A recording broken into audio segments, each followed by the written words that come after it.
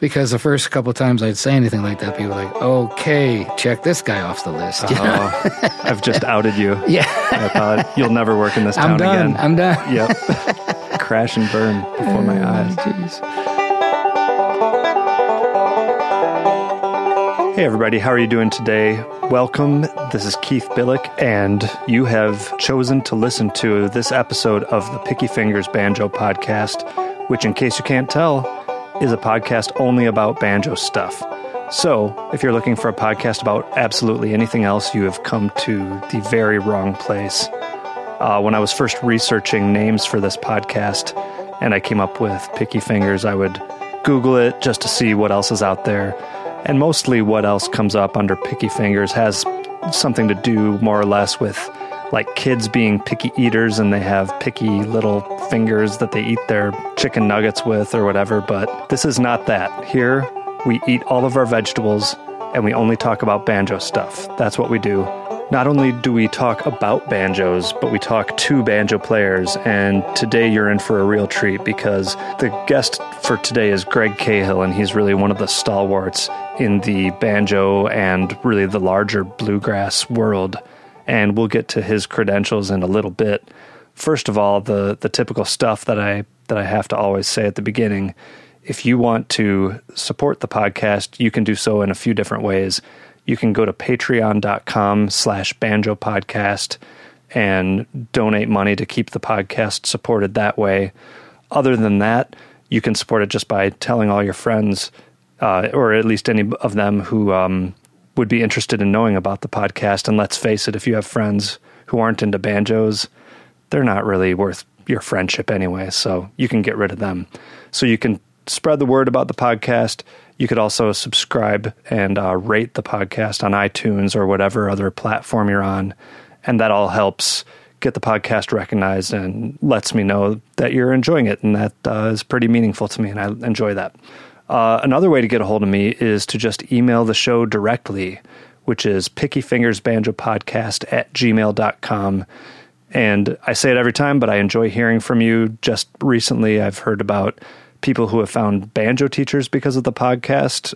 Davy Jones, who I interviewed in episode number 1, there was someone who tracked him down and is now taking lessons just because of that.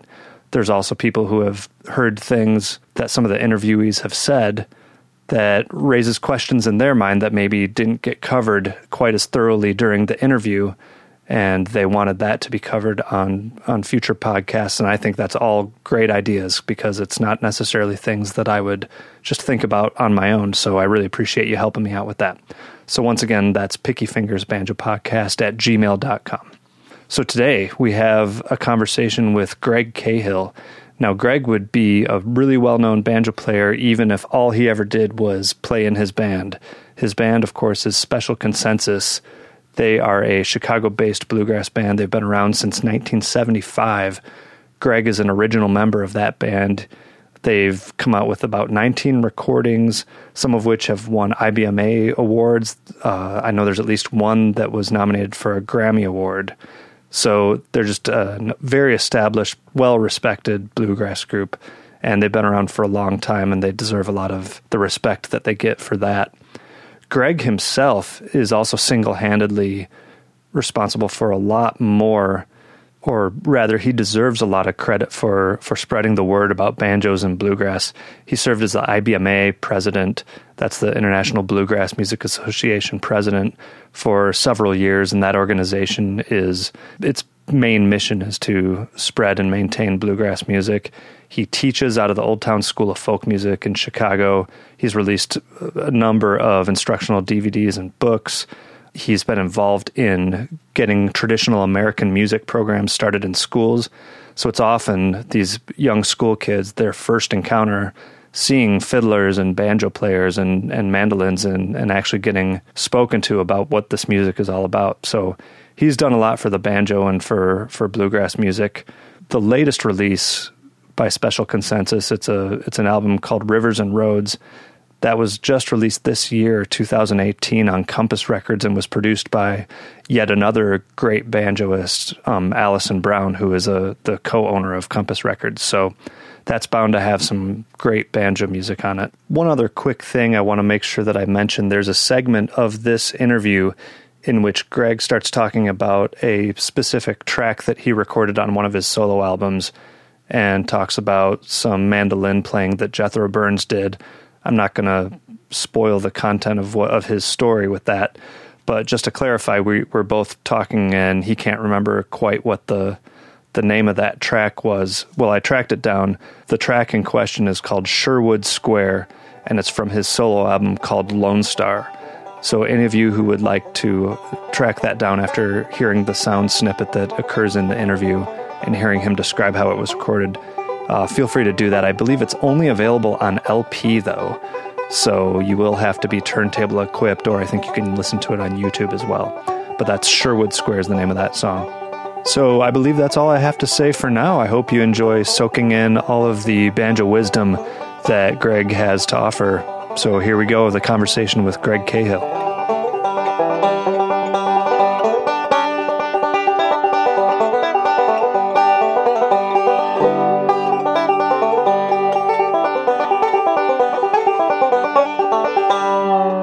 Yeah, let's not get the lights too dim in here. Save up on some sleep. It's quiet, while we can get and comfortable. That's right. It is. So, Greg, thanks for joining me, man. Oh, glad to be here. How are you? This will be fun. Everything's good. Cool. Yeah. So this is actually not the banjo that I expected you to have. I feel like I've seen some photos of you recently with one of those Czech-made banjos. Do you play one of those? Well, interestingly enough, is that the Chopik, yeah. No, but we're friends. Okay. And Ned and I just were over in Prague. I think that's for Rasta's what I'm wedding. Thinking of. Yeah. Okay. And so there were a couple times that those of us who played other banjos did play his banjo, one of his banjos. We did a concert. It was real. I don't know. Should I start babbling about this? Yeah, babble away. All right, I'll babble.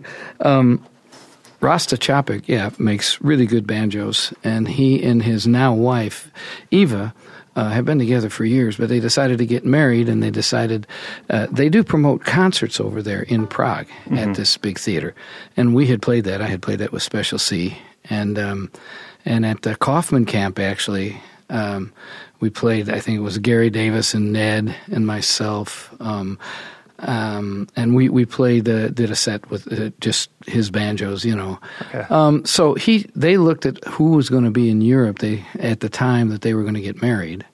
And so they pulled together this, it turned out to be a really fun band. It was Peter Rowan and Ned Lubrecki. And that's his wedding band, as it turned out. Yeah, it turned out. Cool. We did a concert the day before, 2 shows. Very cool. Sierra Hull, Martino Capo. Wow. Rob Ikes, Trey Hensley.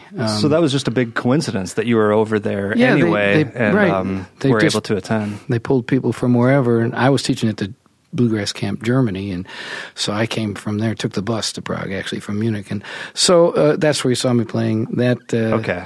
At the show, I played at least a couple tunes on one of his banjos with Ned, because Ned endorses those banjos. Yeah, he has his own model and everything like that. So he is actually the only guy who actually came over for that show. Everybody else was already in Europe. So yeah, well, that worked out really nicely. Yeah, it was great. More people than you could probably reasonably expect to just end up in the Czech Republic. Really? Yeah. Offhand, yeah. They had a Czech bass player, and I'm terrible about it because I can't remember his name, but they also had a guy named Radim Zenkel, who's a phenomenal mandolin player. Yeah, I'm familiar with him. He played Didgeridoo for one of the songs. Wow. Okay. Yeah. Angeline the Bakery. Didgeridoo. Angeline the Baker on the didgeridoo with Ned on banjo and Martino on mandolin. It was really cool. Yeah, that would be a first. Yeah. So what is this instrument that you have with you then? This is one, actually, that I found in a pawn shop about 30 years ago, 30 years ago. It was a tenor banjo. It's a Cahill Croydon made by Gibson at the time for their lower level model, and it had the tenor neck, and as you can see by some of the wear marks, I'm sure somebody played Dixieland music and sat hunched over like this for a lot of years because strumming away. It was the fingerboard on the tenor neck is all scooped out behind the frets. I mean, somebody really played it. I love that. A lot of those old country guitars, you can tell whether they played in E or G most often because of where the divots are. Where it is. Yeah. So I actually it sat down in my basement office for 7 or 8 years because I was agonizing over whether or not I was going to put a tone ring in, Okay. Because, You have Craig to cut Smith the has a rim great down one. and Yeah, you do a everything. little bit, and everybody, Yeah. there's some of the ones without the tone rings sound so good. But then I thought, well, I play so many festivals where sometimes the sound isn't so great, and at least sometimes a tone ring brings out more sound when you need it. So this now has a Yates tone ring in it and a Frank Neat neck. Wonderful. And it's a 1935, and it's been broken once or twice by the airlines, but it still survives, so it's good. But you don't regret having it customized to what you actually needed to do, I take it. I really don't, I have Good. an old 3 that I recorded with for a lot of the Special C recordings and actually some of my own things. And so we have a new recording out called Rivers and Roads, and it's the first one that I use this banjo on. Just the guys in the band love the sound of this banjo, just the tone and the And everything the else has volume. been your style 3 up Yeah. until that point. Pretty much. Interesting. Yeah. Well, early on, we've got 19 recordings, so early on, before I had any kind of banjo like that, I had, Gibson copies a lot and a few different models. I played a Pruka from Speaking of the Czech instruments. Republic, and I played a Huber, and I still have a Huber and a Pruka, Yeah. and they're great banjos, and I had a Stelling, and so on and so forth. But back to the old Gibson here, Yeah, wonderful. How'd you get started with these things? You're a Chicago guy pretty through and through, right? Yeah, and a lot of people wonder that, but after World War II, a lot of the folks from down south moved up to Chicago for jobs, right? Same thing with Detroit. Yeah, same thing. And they had a huge theater. George D. Hay came to Chicago and started the WLS Barn Dance, right? Sponsored by Sears, the world's largest store. So, and it was so popular, people packed it out, stood for blocks even in the cold weather to get in. And that's how Homer and Jethro moved to Chicago, was to be on the Barn Dance. And Bob Atcher and all sorts of great singers and players. And then he moved to Nashville and started the Grand Ole Opry after that. So there are all these people who love country music. There were great players who lived there. Right. Not necessarily bluegrass, and I wasn't hearing so much bluegrass back then. But I played the accordion actually as a kid, and it's the classic. I fit the joke, I played the accordion and decided to move on to the banjo to make more money or more popularity or whatever you want to call it. But perhaps the funniest thing about that is I was just talking to Alan Mundy, and he played the accordion too, and I actually own an accordion also. And I think I said something about all we need now is some bagpipes. Yeah, okay. And we'll just be the most hated musicians of all time. We should. That's really funny. Yeah, Alan and I end up rooming together sometimes when we need to have roommates at some of these camps, and I think we should bring our accordions sometime and just have a little. Do you even know that about each other, that you're fellow accordion players? No. No. Going to all the accordion camps, that could really double your potential jobs. Oh, gosh. Well, my mom was a great kind of honky-tonk style piano player, And then, so our family gatherings always had music. Everybody around the piano singing and playing, and my sisters played the piano, and one sister played the accordion. But it was like my high school graduation is when Pete Seeger and especially Kingston Trio and all them, that was that era, the late 60s. Yeah. And this guy had a 5-string, and he was just strumming on it. I just thought it was so cool. And then when I went to college up in Minnesota, got into Pete Seeger, got the 12-string guitar, the 6-string, the long neck banjo. And then Dave Guard was my hero, with Kingston Trio. Yeah. And then, Beverly Hillbillies hit the TV waves, airwaves, and there it was. I was like, oh my gosh. And so I was in this folk trio with a guy and a girl, and we'd play like Shakey's Pizza Parlors when we were in college to make spending money. Yeah. And then the guy came to my dorm room one day and was like, man, you got to hear this. And it was like, how many guys are playing that banjo? It was the Foggy Mountain Banjo album. And you thought it was... It sounded like no way one three guy guys, could, So that pretty much did it. I just was eaten up with it. And then I got out of school and went into the Army for a couple of years and came back in 1970 and went back to Chicago. And I was married by then and had a little son, and was trying to learn how to play the banjo. And the University of Chicago Folk Festival would bring in all these great old Stanley Brothers. They had Flatt & Scruggs, who I never saw there. It was before I was aware of what was going on there. Yeah. But just some great, the Pinnacle Boys, and Ola Belle Reed playing, her style. And so it was all great. And I met the guys that we formed Special Consensus with just picking in the hallway at the University of Chicago Folk Festival, and was listening to records and trying to slow them down and figure out what That's was how going you were on. learning, just by listening to as much as you possibly could. And there was a guy in Chicago named Richard Hood who's living out, maybe I don't know if it's New York or Pennsylvania, somewhere now. But he was a great player, and he played with a band called the Greater Chicago Bluegrass Band. And I took a couple lessons from him, and he advised me on good, recordings to listen to and to buy and to try to play with. And then I started going to bluegrass festivals with him, on the weekend. And boy, when you go to a bluegrass festival, especially back then when they were, most of them happened in the summertime, and there weren't that many, and so when you went, it was like mind-boggling. These are my people. Yeah, Good. and became a huge J.D. Crowe fan addict. And was he your main early influence? Earl, obviously, you already said that you loved him. But I loved Earl. Well, it was interesting because at that time, Earl was the man, but Crowe had just this distinctive tone and the way he twisted the licks around, and it just, wow. And at the same time, Newgrass Revival came out, and they were killer. And I was listening to Courtney Johnson, with all the, what they called the chromatic stuff, Yeah. Were you trying to do that too, or did you stick pretty... Okay. I probably did more of that before I really worked on... I mean, I was always working on the Scruggs stuff, trying to figure it, but...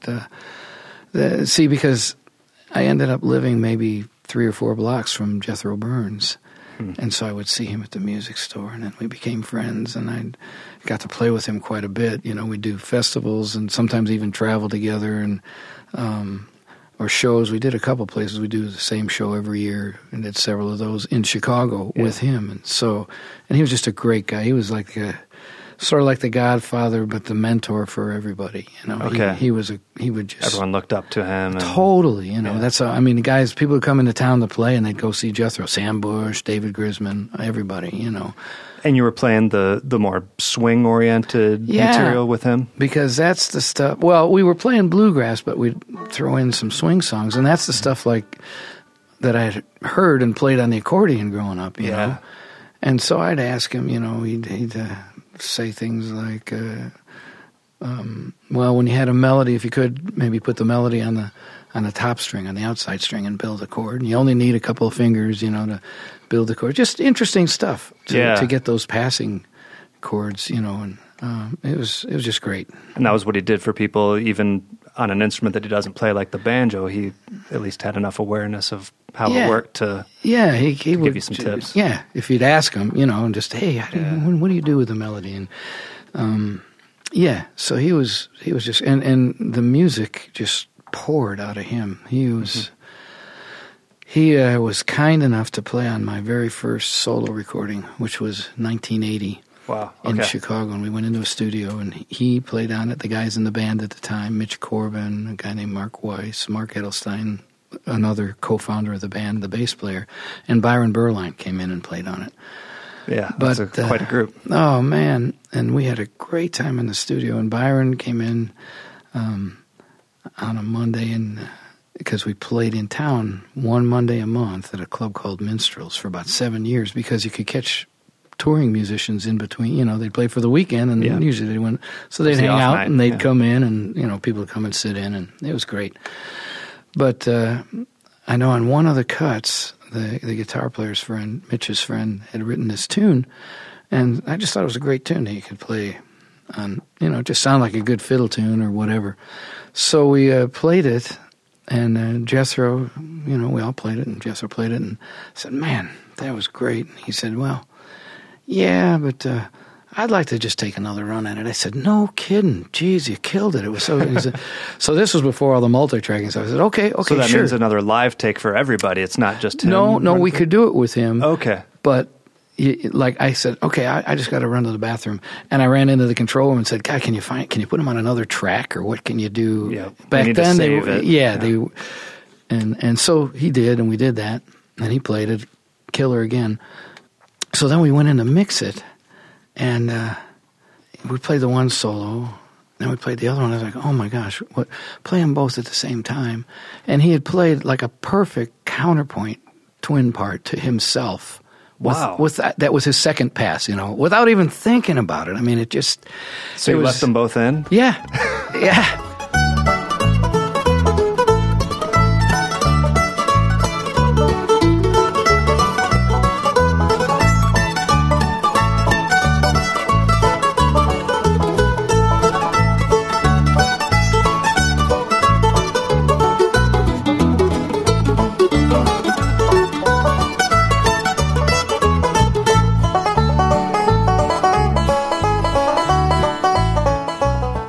It was like just the music just poured out of him. What tune was that? Do you remember? Oh, I can't remember. I can't remember the name. I should have thought of that before I came to see you. But that's okay. I can't remember it. But I'm sure Google will know. Yeah, it's the only one on there with Jethro playing 2 tracks. Okay. But, something to listen for. I can't remember, yeah. That'd be fun to track down. So Special C had been going for a while by that point. Right? No, we actually we sort of started like it was 73, 74, we would play, and we'd play for parties, and then a friend would say, come over here. And then we decided to try to play some of the clubs in town, and we did. And then Mark Edelstein, the bass player, and I thought, well, we're just so eaten up with it that we were all like college and or graduate students at the time, so we all had a lot going on, but just wanted to play. So Mark and I decided in 1975 we'll just do this for a couple of years full time, and the other guys couldn't because one guy was finishing his doctorate and one guy was life reasons. Yeah, life reasons. So that's when we became Special Consensus and started touring. But we really sort of had the name Special Consensus for maybe 6-8 months, maybe 74. But we hadn't been touring or anything. So it was 75 we became full-time. We quit our day jobs. And I forget where I heard this, and maybe this is untrue. Does the name Special Consensus have something to do with like a peyote experience? Am I making that up? I feel like I've heard that before. No. It doesn't? Well, I got that from somewhere, right? I can tell by how you're... it's pretty on, actually. Okay. I was reading these books by Carlos Castaneda called The Teachings of Don Juan. And he went and, and this was the early and mid-'70s. And so he went to live with the Yaqui Indians, and evidently this became his dissertation. But he was trying to see how they had this real spiritual side, these Yaqui Indians, and it was very powerful, the energy with that. And so he went and lived with them and participated in some of those peyote sessions, but eventually, you get beyond that, and you don't use peyote or anything like that, and you can get to this very intense spiritual place. They had white magic and not so good magic, but in the definition of terms, in the first book, he wrote many of these books, but this was the first book called The Teachings of Don Juan. The space where this really positive and intense spiritual space that you can I can feel in my head, I feel like you can. That's what banjo players are talking about when you put the banjo right there, and you can just feel when you're connecting with the instrument. Yeah, and a guitar. I mean, any instrument really. But banjo players, because of the resonance of the banjo and the resonator, seem to really there's be able more to, physical. Yeah. Yep. And so there's this intense spot like that, a kind of a spiritual, and then when in the physical world things are working for you, or when you're playing music especially, you're really connecting. And that the definition of that spot in this book, The Teachings of Don Juan, was called Special Consensus. Wow. That's very, very heady. A lot deeper than most of your River, Mountain, Valley Boys, or whatever your standard bluegrass names were. But interestingly enough, in a lot of the interviews up until fairly recently, people would ask where the name came from, and I would just say, well, we all came from different musical backgrounds, and it's kind of, because the first couple of times I'd say anything like that, people were like, okay, check this guy off the list. I've just outed you. Yeah. I apologize. You'll never work in this town again. I'm done. Yep. Crash and burn before my eyes. Geez. So you guys have had quite a career. How many years is it now? Well, this is 2018, year number 43. Wow. And I think we have our 40-year anniversary T-shirts, and every 5 years we do we update it and have a big reunion show, And most of the people come back, and the show consists of everybody who's played on a recording to play some songs from the recording with the people who played on the recording originally. So on the back of the T-shirt this year, we always list the names of everybody who's been in the band up to that point. I think Nick, actually, our most recent addition, which is almost 3 years ago, he joined us on mandolin, Nick Dumas, and I think he's number 41. Okay. So almost a one per year kind of correspondence. Yeah. That's got to be really challenging, especially because you're not necessarily a frontman vocalist. Not at all. Type of performer. No, I just play the banjo, and I sing some baritone parts. So you have to find good singers and good players, and I'm real fortunate right now because Rick Ferris, our guitar player, was our mandolin player for 6 years, then moved to guitar. So he's almost 9 years with me now, and that's a pretty good run, in Gave the you world some of bluegrass. consistency. Yeah. And have you found that you have a band sound and you try to hire people based on that, or has the band sound changed as you find different players you like, and that just happens to be what the new band is? Or do you have a sound in your head that when you hire people, that's what you're going for? It truly is all of the above. Mm-hmm. So I have been fortunate in that when people know we're looking for somebody, they have been listening to Special C, which is often the case, which is great because they kind of like the band anyway. They know what kind of material we've done, and they know it. Sometimes play it with their bands, So if they're familiar with the material at all, it's really helpful. And then we try to keep the songs in the repertoire that have done really well and that we get requests from all the different recordings. Yeah. So we go back pretty far in the recordings with a song here and a song there. And, of course, you play the newer stuff, more of it.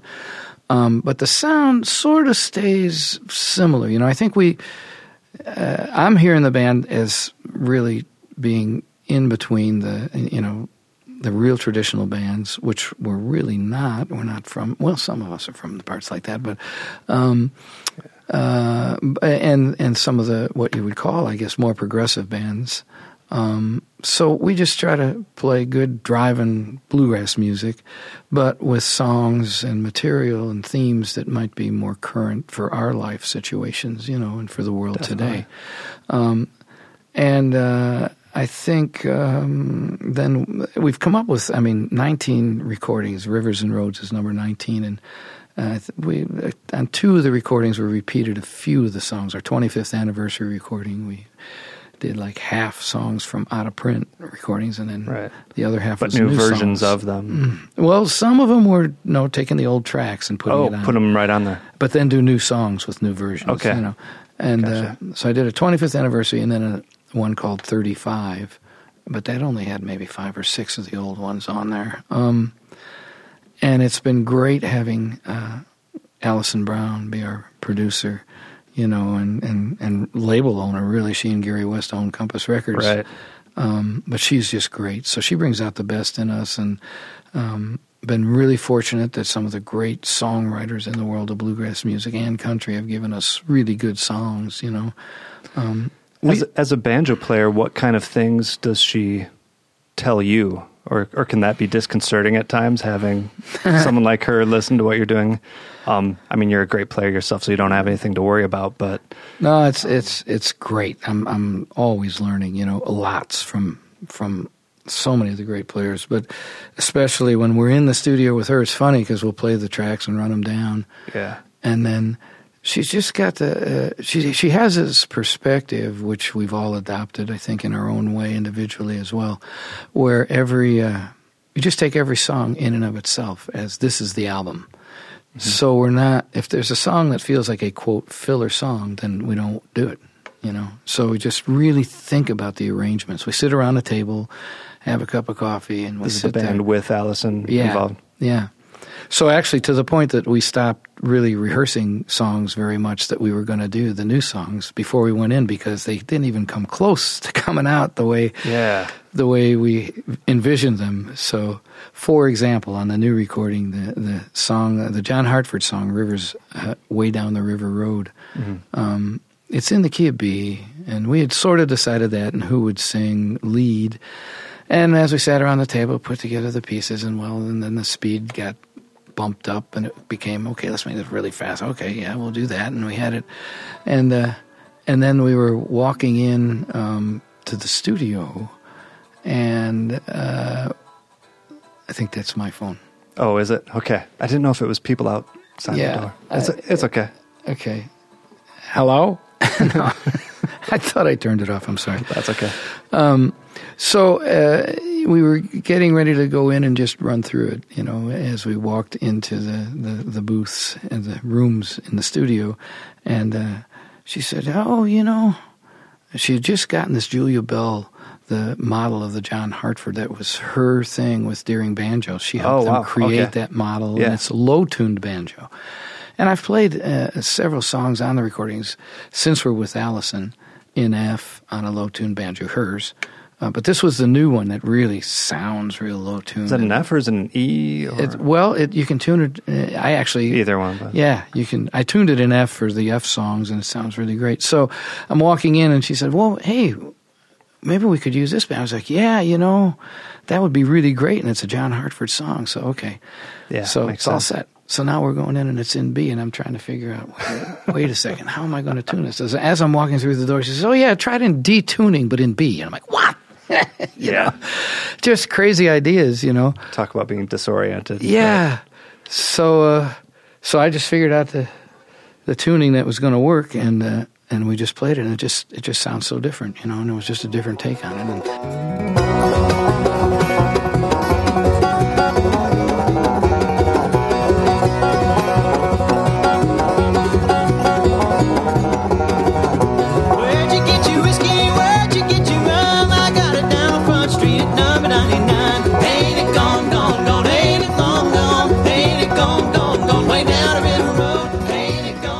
That's just a tiny example of the kinds of things, we think about. We bring in other people, just number one, like we did a John Denver tribute recording, and just because we thought he was a great songwriter. Yeah. And we wanted to do his songs in the bluegrass style. And then just brought in different friends and people because it was the year, what was the 50-year anniversary of the Circle album. So we thought, well, what if we did this tiny, tiny, tiny little version of that with friends in Nashville of John Denver songs, And we had a great time. And we're just trying to make the music as good as we can, and something that we hope people would enjoy. And for sure. And most of them we can still, we don't do too many songs that we can't reproduce on stage. We might not have the fiddles or the dobro or whatever, but we can still play the song, Yep. And that's really opened the horizons, I think, for us, just how we think about each song and how we select our material. I mean, that takes forever. I mean, we're starting to listen now. We record every 2 years, and this thing just came out March 30th. As soon as you're done, you start work on the next one. Yeah, trying to find the right material, That's a hard thing. And we write some of the stuff, too, but it's hard to really zero in on the stuff. In terms of your own banjo playing through the years, how do you see your style fitting in? Like, what sort of influences have you had, or what sort of things did you work on that helped you come up with how you play or how you approach the music? Well, a lot of it has to do with that drive. I'll say that, just that crow sound that we all have in our ears, all who play. It's just, and as he always said, the distance between the notes and that kind of thing, So the right hand and just working on playing cleanly I think and that's part of the thing when I'm teaching. I just think if you play 3 songs really well and really clean, it's way better than saying I can play 50 songs but not that aren't so good. Not so great. Yeah.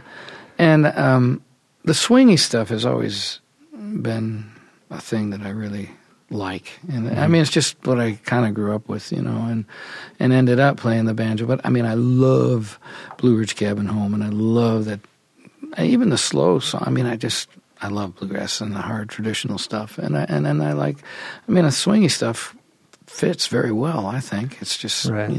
Got a few different twists and turns. But when you have students and you're trying to teach them the drive that your ears think is the right way to play, how do you tell them to get that?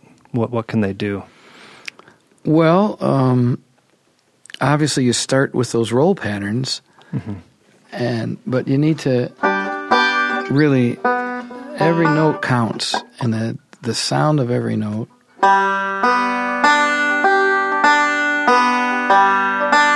Just that. Yeah. And if you start doing that with a metronome very slowly, see that? Very slowly,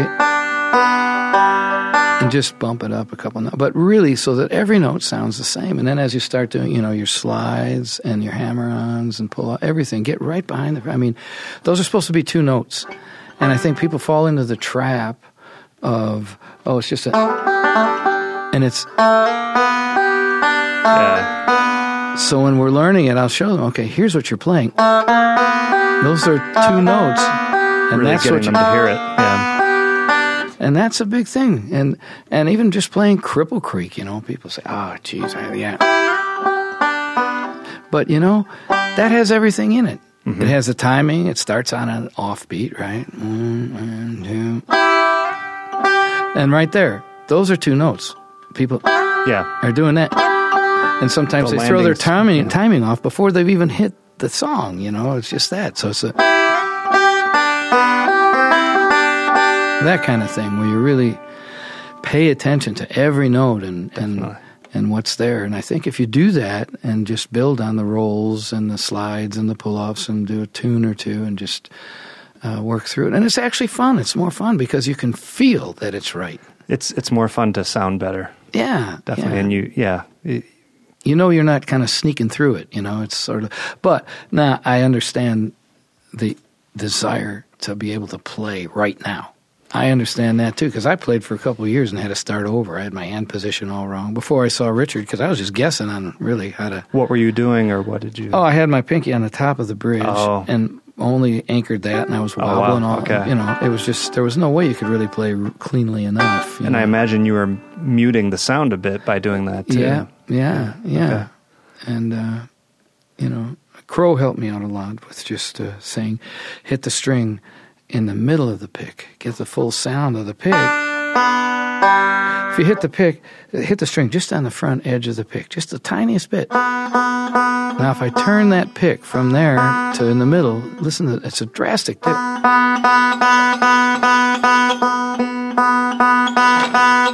It's a drastic difference. So just for people listening, what you mean by the middle of the pick is like a squared up... Like a mental image of your finger pick is at a 90-degree angle with the string. Right. And rather when than along the edge. Right. Of Not the you sides don't want the front edge is what that's the common thing. Yeah. So, and that changes your hand position because if you try to... So I always suggest put your fingers on the string. Put your middle finger on the first string and index on the second. And you can just rub them up and down a little to feel that whole entire pick is on that string. And then you put your thumb on the 5th string. You can feel the same. Thumb is hard because sometimes your thumb bends in a little. Yeah. And if you want to really get the full... I had to really work on that, hold my thumb so I could really get the full pick. The meat of the pick. The blade. Yeah. Right. And then I put my 2 fingers down. Right. Getting that angle right actually dictates where the rest of your hand should be. It really does. And where your wrist should be, too, It changes your wrist position, too. Yeah. So those are little things that, it took me a long time to figure out would make it a lot easier to play well or cleanly anyway, Given that Special C is known more or less like a traditional band, I know you said you straddle the line, but you still play the traditional festivals. Mm-hmm. given that, you actually do quite a bit of single string playing. You do quite a bit of chromatic type playing. At least I think you do. You kind of intersperse it a little bit. Right. I look at it as seasoning. Where did you pick that stuff up from? Just from hearing more guys play, or from these swing players who you played with? Yeah, I think so. I do. I've done a lot of playing with my great friend Don Sternberg, who was the protege of, so to speak, of Jethro. He definitely had his own thing, and he's a master of so many different instruments. And Don especially, he's a great guitar. He's played everything in Special C except the banjo. Oh, wow. He's helped us out on bass, and he's played fiddle with us. Okay, And he's I played didn't realize mandolin that. and guitar. That's great. Jethro was also a great guitar player. Okay. Really great guitar player. Doesn't surprise me. So I think, just being around, you just get a different sense of harmonization. When we were in the studio, Don and I, when Jethro passed, we did a recording that the intent was to be kind of half swingy and half bluegrass, which it sort of was. It was all instrumental, and it was a tribute to Jethro. Mm-hmm. And so we went in to do Blue Skies, and for example, and Don said, well, tell you what, why don't you start it? And I was like, I'm learning this from you guys. I'm sitting in the studio. Right. No. Here, you know the chords. Here's the chords. And so we did a chord chart. Yeah, okay. And then he said, well, he was going to take the first solo. So he said it'd be kind of cool if the banjo just kind of did something. And I was like, oh my gosh. Well, let's see. And it starts on an E minor. And then, and so the jazz guys would just run the E down. And so that's what I did.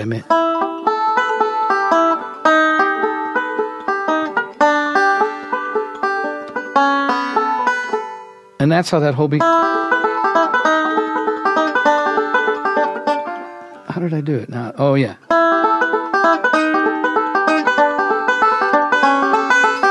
And that's where that came from. It was just that. And you put a roll around it. Mm-hmm.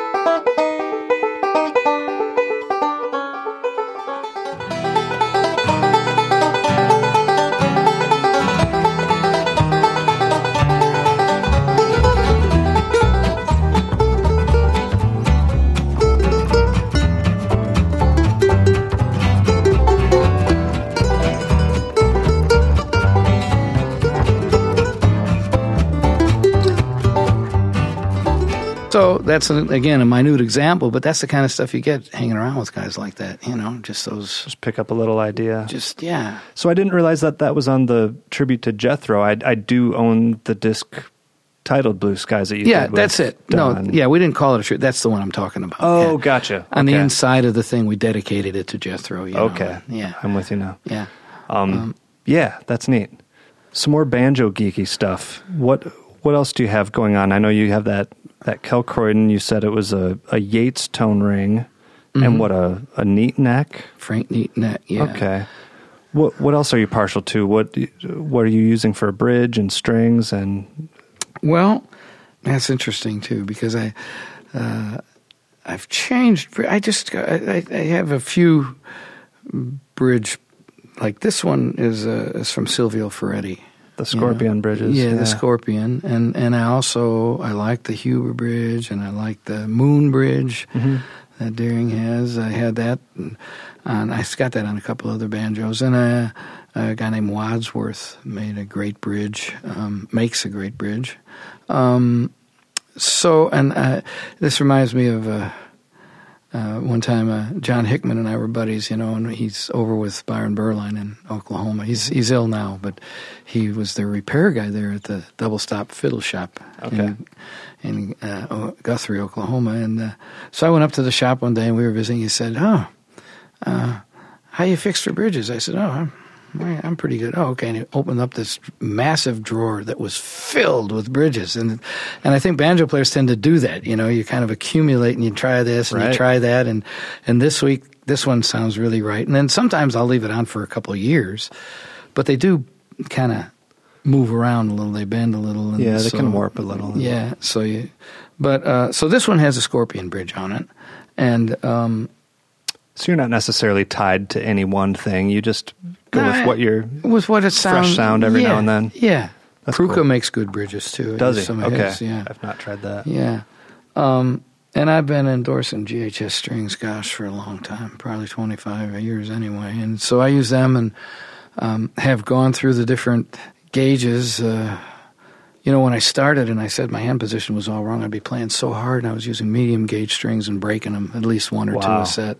And then I went to all straight light gauge, 9, 11, 12, 29. Yeah. And that was good. Now I kind of like either the 9.5 or the 10. Right now I've been, they have the JD Crow stage set and the Crow studio set. But I like the 10, 11, 20. And the third string, for a while I was making up my own sets using a 13. But it's a little thicker. I like a lot of bending on it. And yet the 12, I just kept pulling out of tune. So this new... Relatively, no, it's not new, but they call them custom lights for GHS, and it's, I think, PF 155 because it's 10, 11, 12 and a half, 20, Ooh. 10. And that little half made the difference for me, yeah. I don't quite pull it out of tune as much, but it doesn't feel quite as stout. Yeah. When it's a little lighter, that's where you want to have a lot of those snappy pull-offs, too. That's so right. It helps to have them a little lighter. Yeah, exactly. For that kind of playing. What about microphones? How much do you know about that, or how partial are you to this or that, or do you just kind of use whatever somebody throws in front of you? Yeah, yes and no. I mean, I'm not a techie guy, and I should be, because most banjo players now are.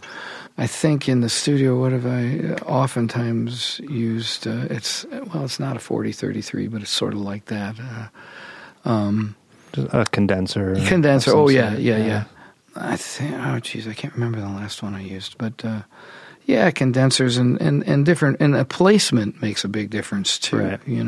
So on stage, I try to usually place it right by the strings, actually, maybe in front of the bridge. Yeah, most people go down lower. Right, that's what I would do, but and sometimes I do, but I just seem to get a fuller sound.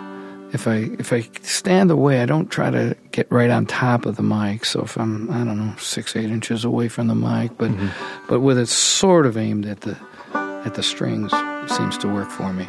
Get a full sound and are still able to control your dynamics a bit. Yeah, move in and out. I can still move in and out. Yeah. And I back way off usually when I'm playing backup. I mean, I can walk around really because you can hear the banjo through the other mics, on stage. Oh, yeah. And so as a support thing, and the styles have changed too, including mine, I think, over the years, because before, when you were backing up a fiddle or a mandolin, you did some of the driving rolls, but there was a lot of comping or chopping or whatever you call it. And now there's less and less than that. There's some players who hardly ever will hit a chord to comp. They're always rolling, and that's what the band wants, to keep that. Do you find yourself doing that regardless of what the lead instrument is? Even under a mandolin, you'll keep rolling? Yeah, sometimes. But I kind of intersperse it. I might go to the next chord and chop and mix it up a little, Yeah. But that's interesting, just listening to, Scruggs was comping all the time, Crow a whole lot of the time. But if you listen to Aaron McDarris, say, with Rhonda, he rolls a whole lot of the time. And you think that's just a modernization taste thing? Seems that way to me a little bit, Yeah. Sammy Sheeler, he rolls a whole lot of the time. Yeah. Most of the time. So, yeah, it's just interesting. That is really interesting. Is most of your time split, is it more teaching now than performing, or 50-50? No, it's still performing. Yeah, still playing with the band. I do the camps if there happens to be. I mean, I love it. Yeah. And there are a couple like this one that I kind of do regularly. It used to be I do maybe 2 a year, 3 a year. I think this year I did maybe 5 or 6. It just depends on our tour schedule, though, Okay. Like I've been playing doing the camp in Germany, the Bluegrass Camp Germany, for, I think this was the 5th year I did it, but I won't be able to do it next year because we're booked for a festival. Mm-hmm. Is there a lot of bluegrass in Germany? There is. There. I mean, by a lot, it's a relative thing. Yeah. But there are a lot of people who enjoy it, and interestingly enough, I mean, those rhythms are very similar to what they call the upa bands, Going back to the accordion. And the polkas, yeah. and, Yeah. And Bill Monroe recorded the heel and toe polka, and... and he had an accordion in He in did his it band. one time, yeah. So I think they can relate to that groove, quite a bit. But there's some good players over there, yeah. What are the things that you most get asked at camps like this? You see a lot of students. What do they tend to gravitate toward? Wow, there's a lot of. One of the most common that usually comes up in every camp is backup. What do you do for backup? Because that's the one thing that really is such a felt thing. You can study some of the licks and you can think about down the neck and up the neck and when do you go down the neck and when do you play up the neck, and there aren't too many tablature books out there that are backup. There are a couple, right? Yeah, but and even then when you have it, it's just how do you use it, and that's the trick, I think, and a whole big part of that is just listening. You really have to listen to the music so much. If you drive somewhere and you're listening to the music and then you get there, you just want to play. Yeah. But sometimes you have to really take the time then and think about what did I just hear or what catches your ear, and then go back and really try to think about what did that player just do that really... Making sure that you're helping the music and getting in the way. And how you select what you play when and all that. And that's the cool thing about playing the music, Yeah, absolutely. And then people worry about their styles, and I think... it's that's just so subjective, and I used to worry about that, and I make up these tunes that I thought, oh, wow, this will be really different, and then I'd go try to play it, and I couldn't play it, just because I was just thinking too much. What do you mean? You would write a tune that you couldn't actually... I would write a tune and put together the pieces, and it might have been something that was just... made no sense musically. It was notes, it was pattern, it just wasn't working. And then wasn't as good as you thought. No. and then then I started thinking, and when you hear even about the first generation folks, who they listened to or what they did as they were creating the first generation of the music, I think if we listened to Blue Ridge Cabin Home together, listened right through the song, no matter what band or person was playing banjo, I'd probably say, well, I thought that D-lick was cool, and you'd probably say, oh, no, that G-lick, in the second chorus was cool. And so you start self-selecting the stuff that you think is cool, and then you learn it, and then you start playing it, and pretty soon your style is emerging. Style. Yeah. And so I tell people not to worry about that, because they're going to end up doing that anyway, as you choose what songs you want to play or sing, and as you choose what players you're going to listen to, it all influences, how it comes out of you. Yeah, that's I've actually had that discussion on this podcast before, that if you maybe take one of your solos apart, you could probably point at where you got each of those little pieces, but when you put it together, it's just Greg Cahill's style, even though it's a bunch of borrowed or stolen snippets. I mean, and it's Scruggs. I mean, how many times did you...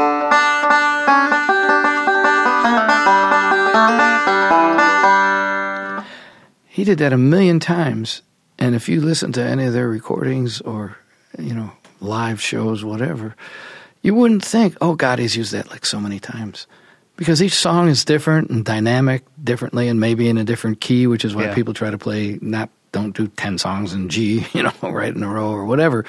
But as you start mixing it up and put a different lick before it, a different lick after it, it just, but a lot of it is, if you learn a certain stock D lick or G lick or whatever, and you just start building on that, you can do all right, Some mixing and matching. Yeah. For sure. So speaking of you teaching, I know Trishka has probably gotten sick over all these years about being asked about how he used to teach Bela. You are at least somewhat responsible for unleashing one of the monsters on us. Noam Pikelny was a student of yours, right? He was. Talk about what he was like as a student, or did you identify pretty early what his talent was? Oh, from day one. What was that all about? Well, he had already taken some lessons from a few different guys around Chicago. Okay. And he had already been playing, He was maybe 15 when he came by me. And it was one of the times I was on the cover of Banjo Newsletter, and he read it and said, "Wait a second, he lives in Skokie. I live in Skokie." Like, oh my gosh, we live in the same town. I see him. Yeah. So he called me up and said, think I could come for that? I said, of course, yeah.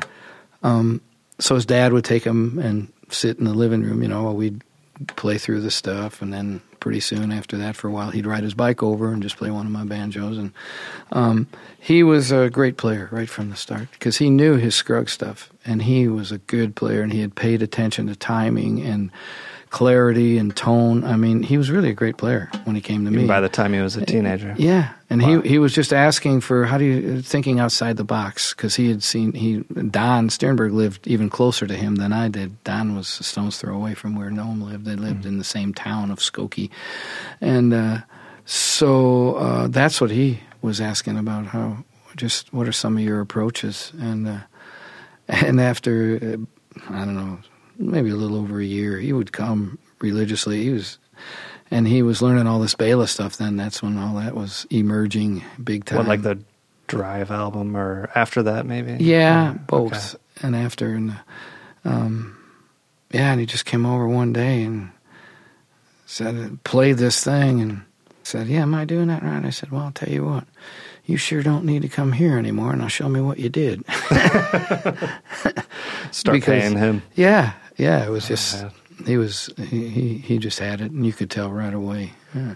And he worked at it too. He was dedicated. He practiced. So I was really hoping that you would just tell everybody the magical words of wisdom that you spoke to him that would instantly transport us all into that. But just the P word. Practice. That was, yeah. Excellent. Yeah.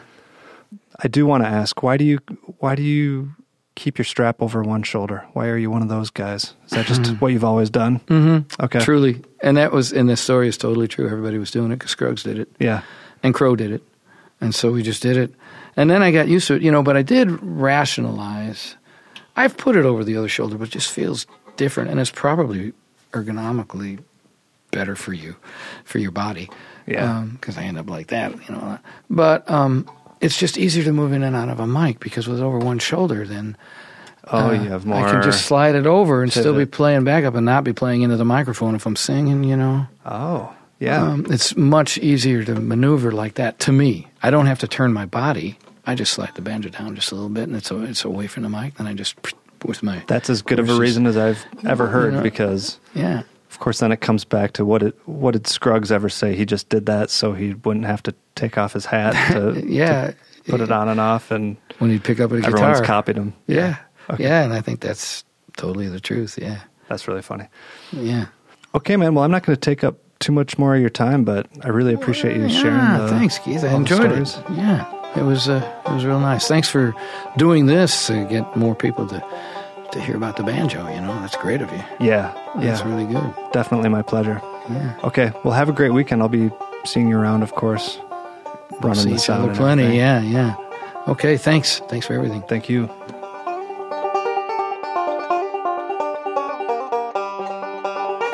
And that's going to do it for this episode of the Picky Fingers Banjo Podcast with special guest Greg Cahill.